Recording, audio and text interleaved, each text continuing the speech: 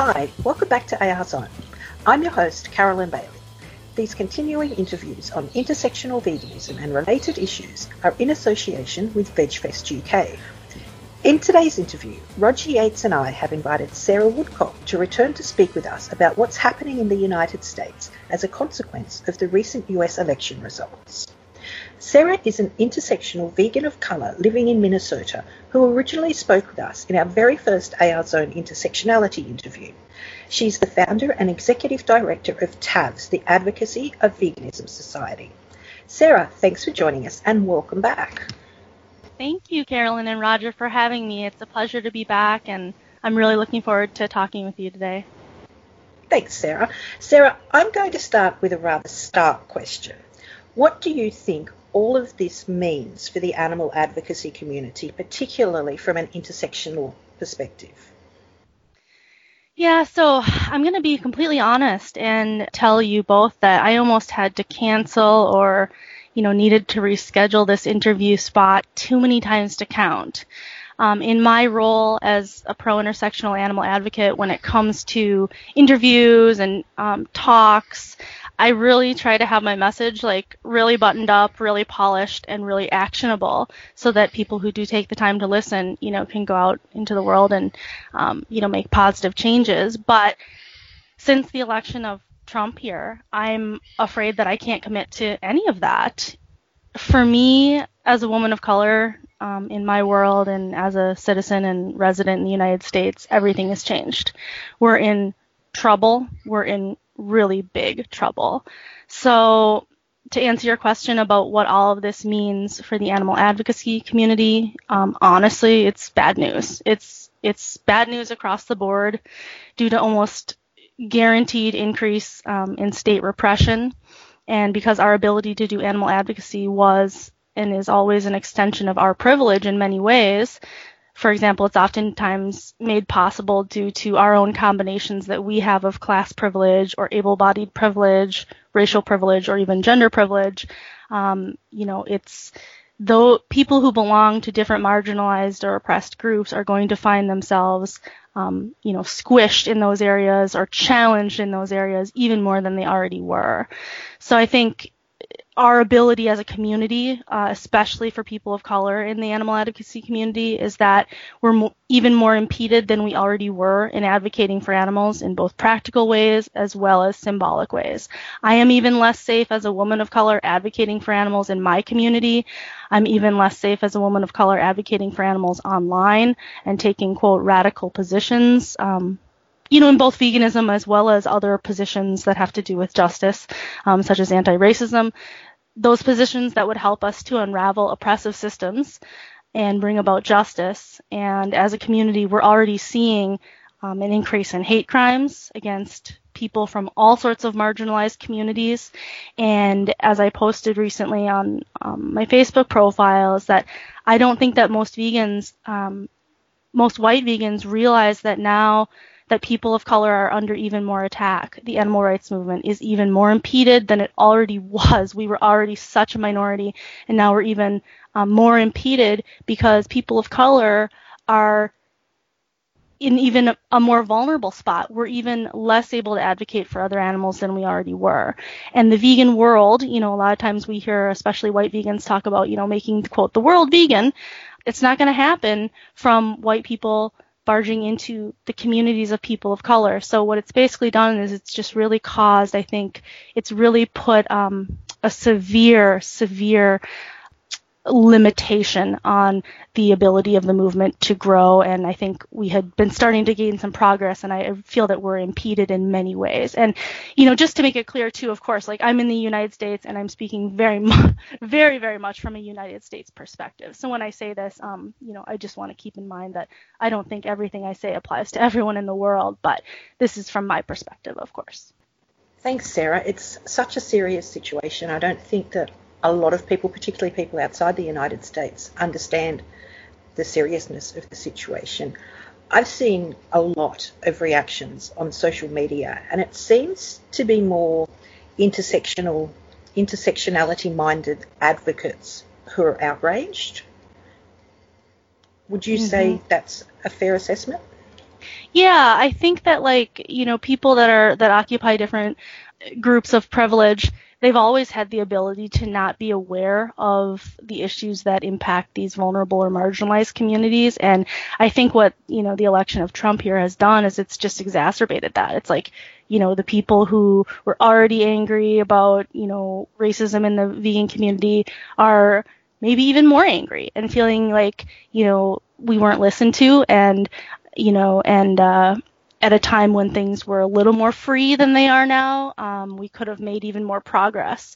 And so, I think there's definitely a lot of anger around that topic. And I think that, people that were already justice-minded are even, they're going to have a more heightened sense of sensitivity to what the Trump election means and what the implications are for people in the United States as well as abroad. Thanks, Sarah. Hi, Sarah. It's I've got my sociologist hat on a little bit, and because there's been a bit of hand wringing about the issue of women voting for Trump, right? And what we kind of tend to say in sociology is that we look at socialization. Part of that is internalization, and so one essential part of patriarchy is that women internalize its values, and men act it out, and women internalize it in that sense. And what we seem to see with Trump is a glaring example of all that now. Do you think any of that, or how would you explain why so many women seem to have supported Donald Trump? Yeah, I mean, seeing the statistics come out, I think for people of color hasn't been too surprising that 53% of white women voted for Trump, that did vote. I think that there's an intuitive sense for people of color here, at least I can speak for myself, that, and especially if we're part of like an anti-racism movement and an anti-racism awareness, that yes, absolutely 53% of white women don't have an understanding of anti-racism and are going to feel more safe with a white man, protecting them.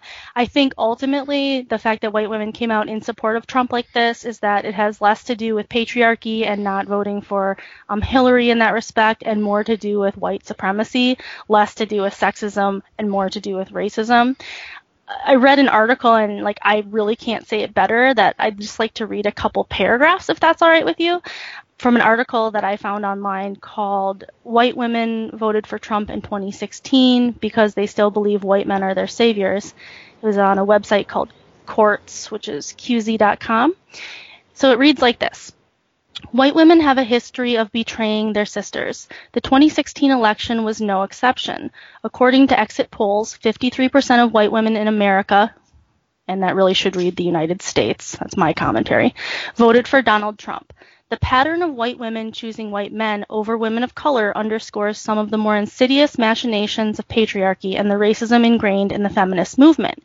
White women's modus operandi for gaining power, economic, political, and otherwise, is simple. Acquire power from those who have it, and those who have historically have had it are white men. This has resulted in white women's historic abandonment of their black and brown sisters, as well as their more heinous adoption of white supremacist rhetoric to advance their own status. These ethically unjustifiable strategies are evident in some of the feminist movement's darkest days, beginning with the fight for suffrage. After the decision was made to exclude women from the 15th Amendment, which gave free black men the right to vote, leading suffragists Susan B. Anthony and Elizabeth Cady Stanton adopted blatantly racist rhetoric. Frustrated with the stonewalling of women's suffrage, they actively courted and collaborated with white supremacists in exchange for financial assistance to advance their cause. By aligning themselves with white men, these early feminists turned their back on black women and even black suffragists. White male supremacists welcomed the coalition, as Ta-Nehisi Coates wrote in a piece at The Atlantic, because it would shore up white nationalism at the voting booths. I read that article this morning, actually, Sarah. It's a very interesting article, and there's a lot of information in there that does explain some of what's happened.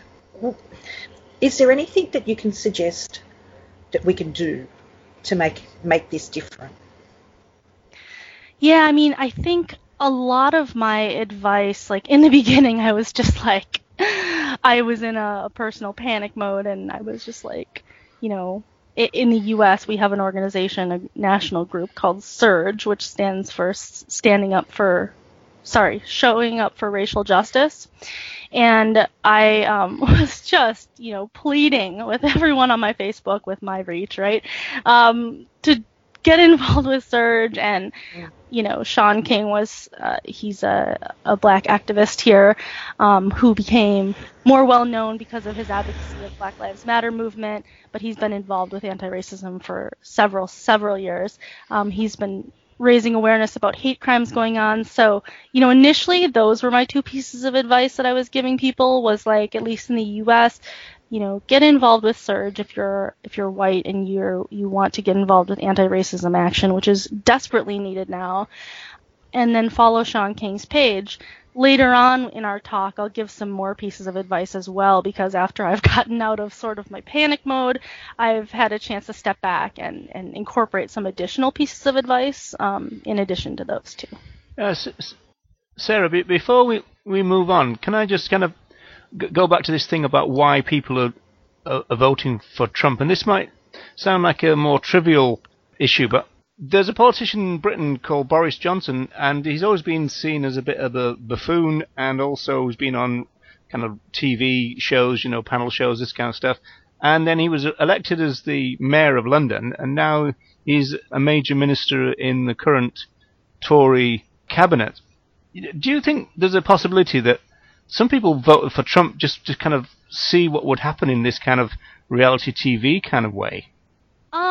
I think it's certainly possible. I mean, especially the people that have little to nothing to lose. I mean, they certainly can't claim that, like in the U.S., that they value the Constitution or that they value their freedom or the vision of the, quote, founding fathers, which is often referred to in a lot of this right-wing rhetoric, is that, these people are just trying to protect our Constitution and protect what our founding fathers wanted.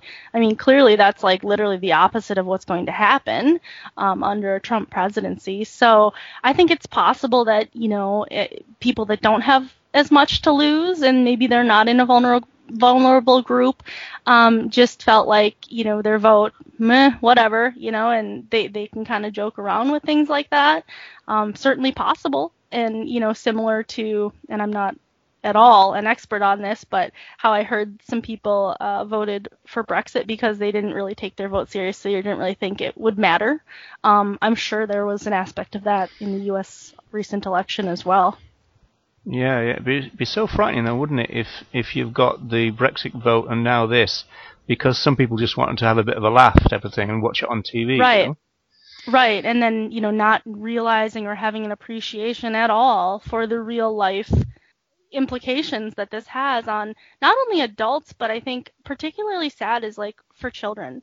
They're already scared, and there have been so many more instances of bullying and hate crimes happening to children, and that's literally heartbreaking, across the board, whether it be for racial differences or whether it be for religious differences or perceived sexual orientation differences. Children are being bullied even more, and because adults haven't squashed this type of horrible behavior to each other, and now it's escalating adults to adults, children are learning from our example, and they're repeating the same sorts of horrible behaviors to their fellow children, and it's really heartbreaking. I feel really, really bad for the children. So, Sarah, along those lines, why do so many people, do you think, turn to authoritarians when they feel unfairly treated or disenfranchised?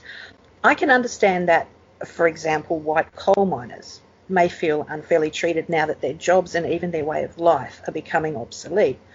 But putting their trust in someone who seems ready to limit individual freedom while consolidating power in himself and in other elites seems like a fundamental error in judgment. Right-wing policies tend to reinforce inequality, don't they? So this is an excellent question, and I think that, amidst people's very valid feelings of anger and fear over what's going on right now, they're just wondering how in the world, what is going on, and how are people really really voting for this. There's an excellent article and video that your question made me think of. It's on this exact topic, and it actually came out back in March, and it was a time when people here in the U.S., I think, were in disbelief over the fact that Trump may really be on the ticket for the presidential election. And I'll send you the link to the article, and it's now also become a short, I think, 6-minute video so that you can post them along with this podcast. But they're really insightful, and they talk about basically authoritarianism and the rise of American authoritarianism. And what the article basically is about is, quote, a niche group of political scientists may have uncovered what's driving Donald Trump's ascent. What they found has implications that go well beyond 2016. And it talks about basically exactly the people that came out in droves to vote for Trump. And that's not to say that they were just only people from, a lower economic class that were white that came out to vote. Of course, the racism of the vote was across all classes, but it did offer some really interesting psychological insights and political science insights into what we're witnessing and what we're experiencing here. So I'll link to those, and again, it's going to say it a lot better than I could. Thank you, Sarah. You recently posted an article on Facebook about an Asian woman from Minnesota being verbally abused soon after the election, and then that woman being handcuffed by the police. As you've already mentioned, there have been a whole lot of hate crimes following the election. As a woman of colour living in the US yourself at this time, how has this affected you personally? So, well, I've never felt completely safe as an Asian American woman in the United States. I have been made to feel like an outsider my whole life. I was born in South Korea, but I was brought here when I was 6 months old and adopted, and so I was raised here my whole life, so I certainly feel like a U.S. citizen, which I am, and I certainly feel like this is my home. But when I was a young child, I received nonstop questions and jokes from my peers. Before I even understood why, I thought everyone got questions and jokes like this, racial questions and racial jokes. And I've been verbally assaulted in public due to my race on several occasions in both childhood, but also adulthood. So feeling unsafe and different is nothing new. As a matter of just survival, from when I was a teenager and then into adulthood, I've self-educated about racism and sexism and other forms of oppression, just because when you're a woman of color, you don't really have an option but to self-educate on these topics so you can figure out what in the world is going on. But what the election of Trump has done is it's given people of color, women of color in particular, something tangible that we can point to when white people deny racism and when men deny sexism. It's just a clear-cut thing. And, I think we've had examples of clear-cut, things of where, yes, society is how I've self-educated that it is, but there's such a rampant denial from white people and from men about racism and sexism. And so everyone who belongs to a vulnerable group, whatever that group may be, and it doesn't end with racism and sexism, but it goes absolutely beyond, should be completely disillusioned now about our fellow humans and where their values lie or where the lack of those values lie. So personally, and it's sad, but I carry self-defense items even more now than I used to. And I think a particularly sad moment for me was having to cancel a get-together with a friend recently because I don't feel safe going out alone as much as I used to. It kind of depends on the day now, and it just depends on my mood and if I'm ready to be kind of on defense or if I'm not, and just how strong I'm feeling that day. But as I mentioned earlier, I feel especially bad for the children. I've seen hate crimes happening against children by children, and to me this is a sign that we as adults are absolutely failing them, just to not even give them a safe environment to grow up in. And just seeing hate crimes happen from teachers to their students and be captured on video in the United States is heartbreaking, because that these are now being circulated because of what's happened with Trump, and there's a chance to start talking about these hate crimes that have always been happening, but that they've been happening before. And ultimately, I think the worst part is, and my gut tells me this, is that it's going to get worse. And I don't like to be having to be the bearer of negativity, but I really do think it's going to get a lot worse before and if it ever gets better. So unfortunately, it's not to say that we can't do anything. If we're able to, we can do a lot, and we should feel empowered to do as much as we think, as much as we can do, we should do. So this election did make me realize, and it's hard to say, but I think it's the truth, is that white people haven't been doing their anti-racism work. And we as people of color have to stop expecting that they will. I think in my heart, I always had this belief in that there are some white people who really do care, and there are some people who really are going to do their work and really are going to understand that this is an injustice that needs to be, it cannot be dismantled just by people of color. People of color may be able to form their own movements and their own lives and their own societies and their own communities. And I think maybe that is part of the answer, is just really investing in the efforts of people of color. But as I've experienced the increased fears for my and my friends and my family members' personal safety, and then gone online, maybe that's a mistake, to read comments from white people about Trump on Facebook and how we need to give him a chance. Just a flat out, appointing white, flat out, bold, blatant white supremacists, and how we need to give this a chance. It just shows me, white people really don't get racism. And even the ones who claim to get it or travel around the world speaking about it or are platformed because they supposedly get it, I just am kind of having this disillusionment that they really don't get it, and that we really have to stop expecting them to, and we need to find out some other solutions. So, I'm saying this now not to criticize white people for the sake of criticizing them, because at the end of the day, what I'm really criticizing is the system of white supremacy. But I'm saying it to just be an alarm clock for any people of color who may be listening, that we really do need to wake up, and we need to focus our time and our energy and our money on efforts that align with our values. And that means all of them, as best that you can. So when I get into a little bit later, a little more on solutions and advice, I have some more advice in this area. Thanks. Yes, a powerful answer, Sarah. And I think, for me, it just underlines the importance of intersectionality. And, if we need to start taking it seriously in the movement, and that probably means, does mean really, that we're going to have to kick out the racists in the movement. That's one of the first jobs, I would think. Bingo. And so, can I expand on that a little? I think you're absolutely right. And I think that white people, you need to take a stand. If you are pro-racist, because if you understand racism as a system, then all white people are racist. This is racism education 101, is that if racism is a system, then all benefactors of racism are racist. But you can be pro-racist or pro-upholding racism and white supremacy, or anti-racist and against upholding the system of white supremacy because it's unjust. But the oppressing class of white people in the vegan movement, because the vegan movement is an extension of society, you need to put your foot down and say racism is not okay. And when a person of color, and they are the arbiters of what is racist, says something is racist, it's fucking racist. No ifs, ands, or buts. Get that ideology out of the movement, or get that person out of the movement if they're unwilling to work through it. There's an opportunity to grow and change, but to see those call-outs as a chance to make our movement genuinely stronger.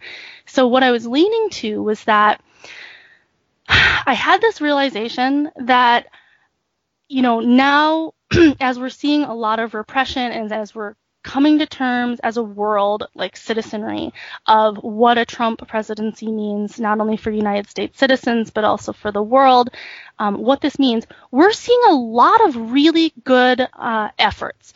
People are hitting the streets. People are saying this person is not my president, which is a symbolic and factual statement at this time.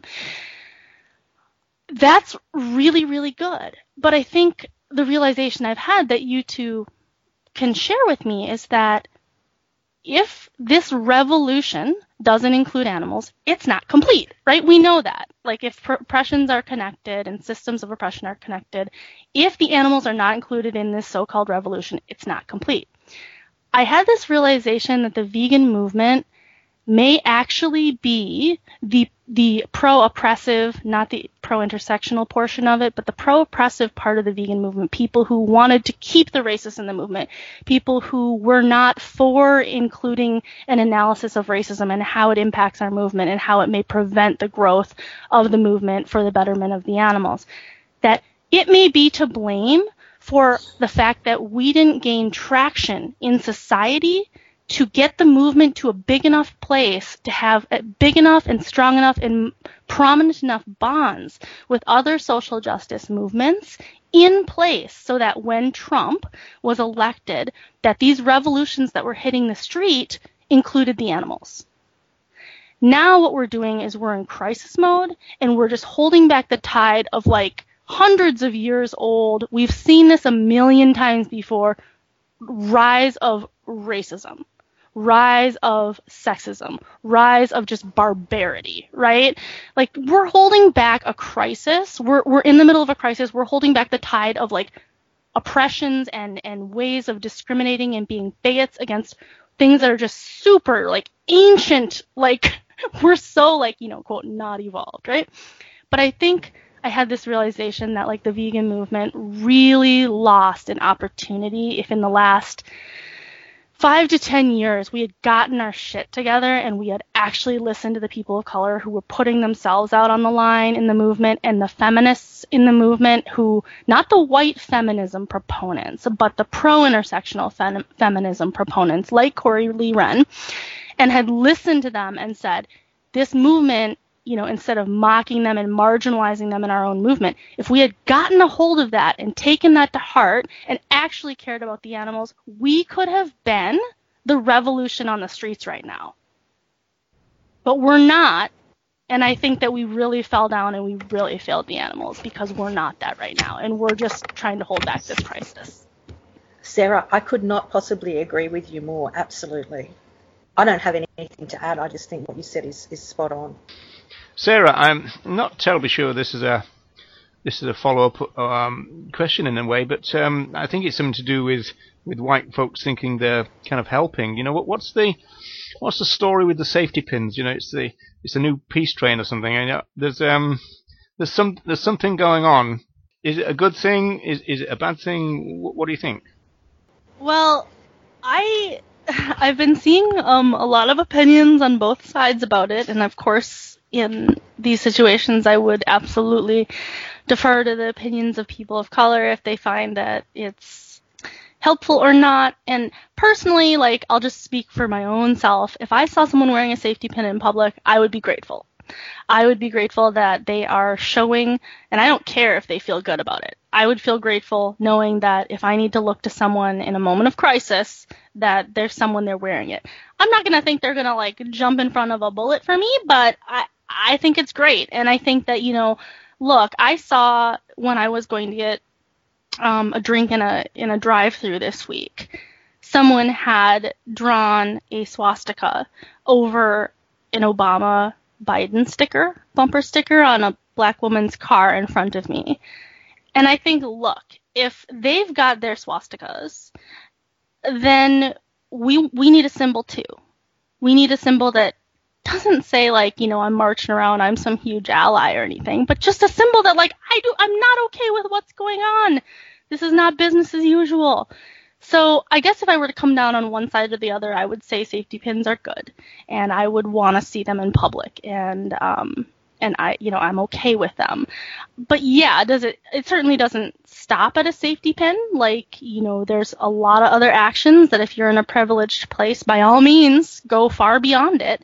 But I haven't really gotten the sense that a lot of the people who are just, you know, I haven't actually seen a lot of people wearing them. I haven't seen anyone in public wearing them, but, you know, using them online and whatnot. Like, I I think it's fine. It's a welcome sign for me, in my own opinion. This is me only speaking for myself. It's a welcome sign amidst all of the scary things that are going on right now. I'd much rather see a safety pin pop up than a swastika at this point. Yeah, so it's not the top of your agenda. I get that. Yeah. No, exactly. Do you think in some ways it might be a reaction to people being so shocked and outraged that Donald Trump actually made it this far? And I guess to follow on from that, why has there been so much shock and outrage that a white man who has made his misogyny and his racism and his ableism and bigotry in general so abundantly clear was elected as the president? Yeah, I mean, I think it's just the idea that, for me, the shock came from realizing the implications for my own safety and that I'll be even less safe. The chances of someone verbally assaulting me are even higher, and it's happened to me before. And just the implications and letting it sink in of how this is going to impact my life, my family, my friends, and my animal advocacy. And the outrage came from what I spoke about before, as far as the fact that white people haven't been doing their anti-racism work, and we as people of color have to stop expecting that they will, and that men haven't been doing their anti-sexism work. We as women have to stop expecting that they will. And then just the idea overall that the shock and the outrage does come from, if it's being displayed from, white men especially, the idea that, those memes that we see online that are like, slavery ended, women not being able to vote in the past, this post-oppressive mindset that all of these systems of oppression are in the past, and that they're not something that is just changing forms, and that they still exist, and that's the way it will always be.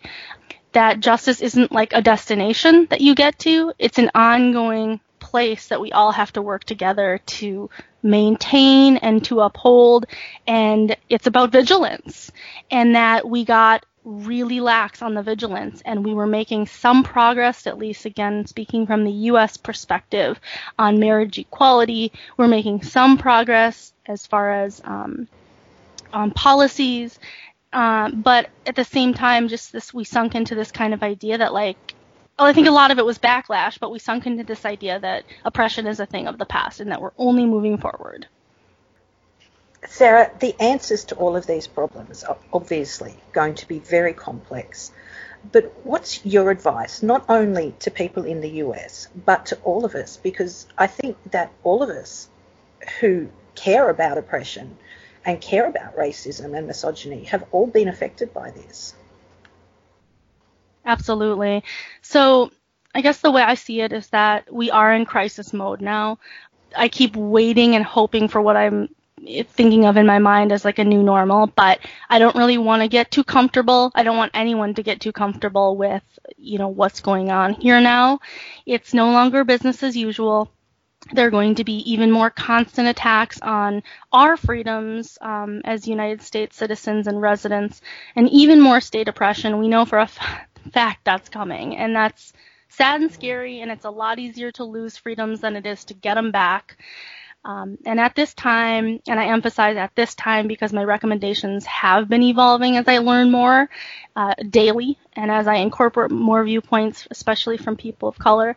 But at this time, I do have several pieces of advice, both for white people as well as for anyone who may be listening.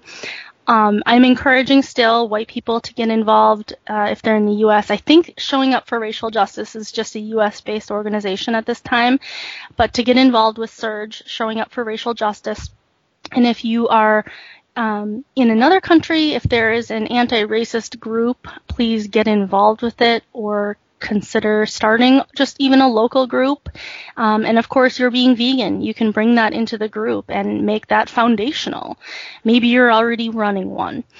Number 2, especially if you're in the United States, support, if you can, to the greatest extent that you can, the American Civil Liberties Union.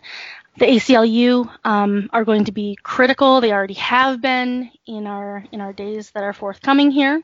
I do recommend following Shaun King, Shaun King, his Facebook page, and learn about, it's good to go to his page, I think, to keep the perspective. Like I said before, he's become very popular because of his involvement with the Black Lives Matter movement, but he's raising awareness as well on all of the different hate crimes that are going on to all sorts of vulnerable groups, and he's also offering some solutions that have been helpful and that I've been incorporating, such as an Advice Piece 4, which is the Donald J. Trump resistance, and the website for that is thedjtr.com, and it's going to be basically, I think, a series of action items of companies to move your support away from because they have come out in support of Trump.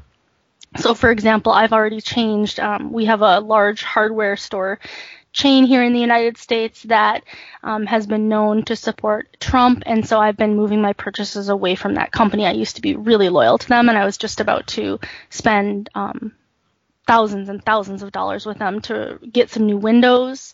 But, just making economic changes in your decisions are going to be really important. As we know, they have to be vegan choices, and you want them to be anti-oppressive when it comes to human slavery, modern-day human slavery. But in addition, now there's this new layer of, are we supporting outright oppression through the support of Trump?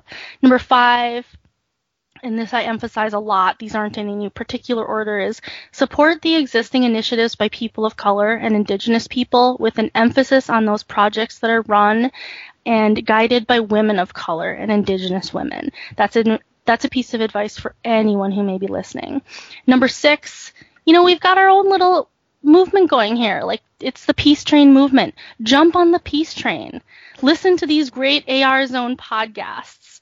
If you've got a good book thrust it at people that you know.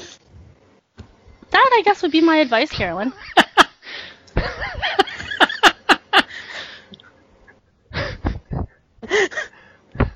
You seem to be lost for words there, Carolyn. Sarah, I can't stop laughing.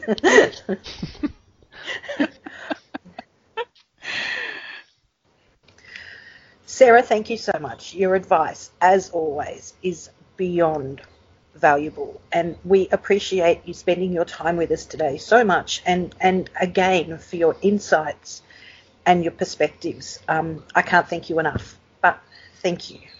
Yeah, I want to thank you two both for giving me this chance to talk about this. And as I said, I can only speak from my perspective, and I'm always learning and realizing that my previous perspectives were limited in some way. And so by all means, continue to listen to other people of color, other women who are speaking up about what they find the solutions to be. There's going to be a lot of different perspectives, and by all means, now we need a lot of perspectives, and we need historical experience, we need sociological experience, we need, all sorts of experience to weigh in on how do we hold back this crisis, and how can we keep together, those of us who know that this is just a dark time in our history, how can we keep together and get back to making this world a better place for everyone?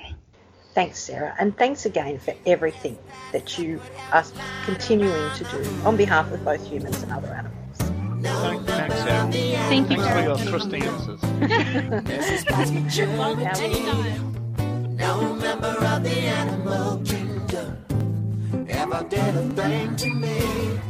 So I don't need red meat or white